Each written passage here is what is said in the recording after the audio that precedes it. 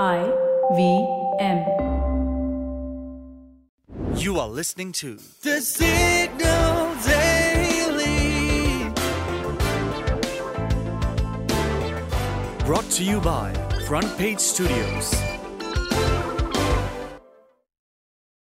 On this podcast, we have talked about different kinds of frauds, but this one really takes the cake. As the New York Times reported, this story begins with two amateur musicians from Washington, D.C., David Post and Craig Blackwell, who form a band called Bad Dog. Now, last July, the duo recorded a new album called The Jukebox of Regret and posted it on SoundCloud. And as I told you, Post and Blackwell aren't professional musicians. They are just hobbyists.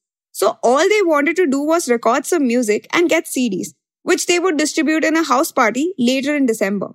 Except something really strange happened.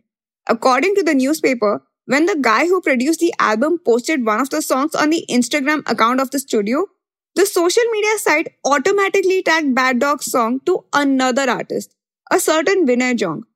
Now, who was this Vinay Jong who had somehow stolen their song and posted it on the internet?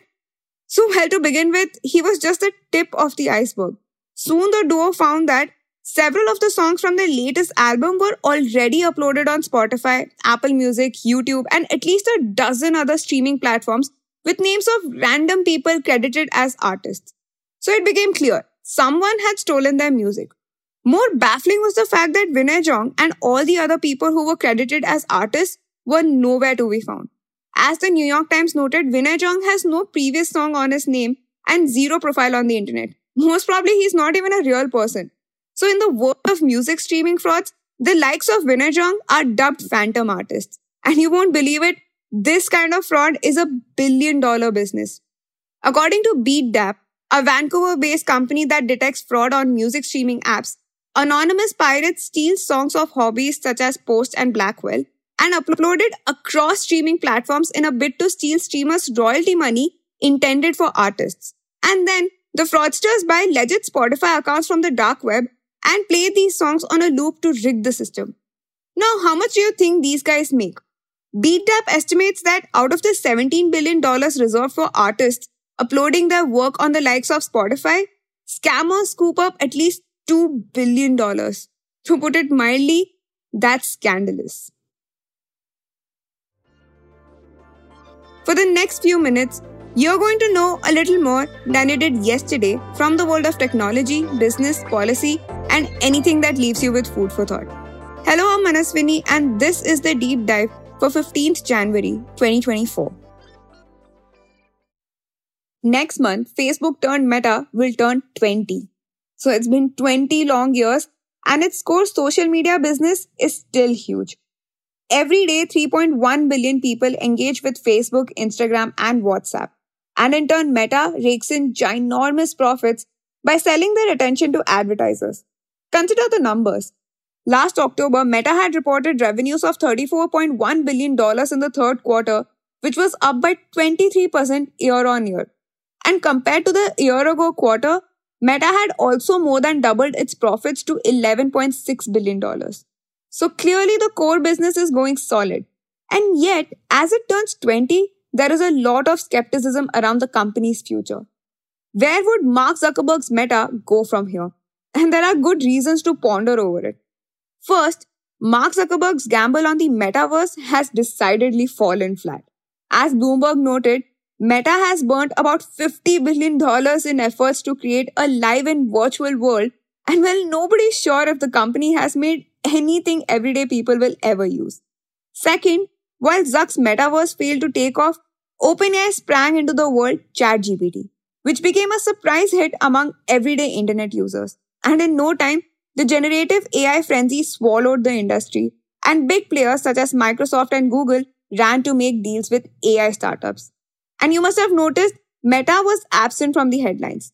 So much so that when US President Joe Biden invited top AI companies to discuss the future of the fast-evolving technology, Zuck didn't get an invitation. Third, social media is seemingly plateauing. Users are no longer posting updates on Facebook and Instagram as often they did in the previous decade.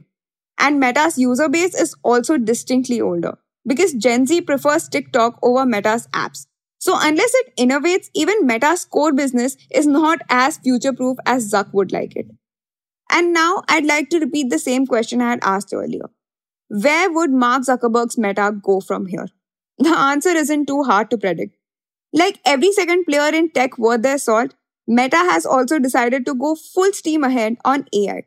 According to a detailed report in Bloomberg Businessweek, generative AI has now fully replaced Metaverse as Mark Zuckerberg's top obsession. If you zoom into Meta's in-house artificial intelligence research team, it would become all the more apparent.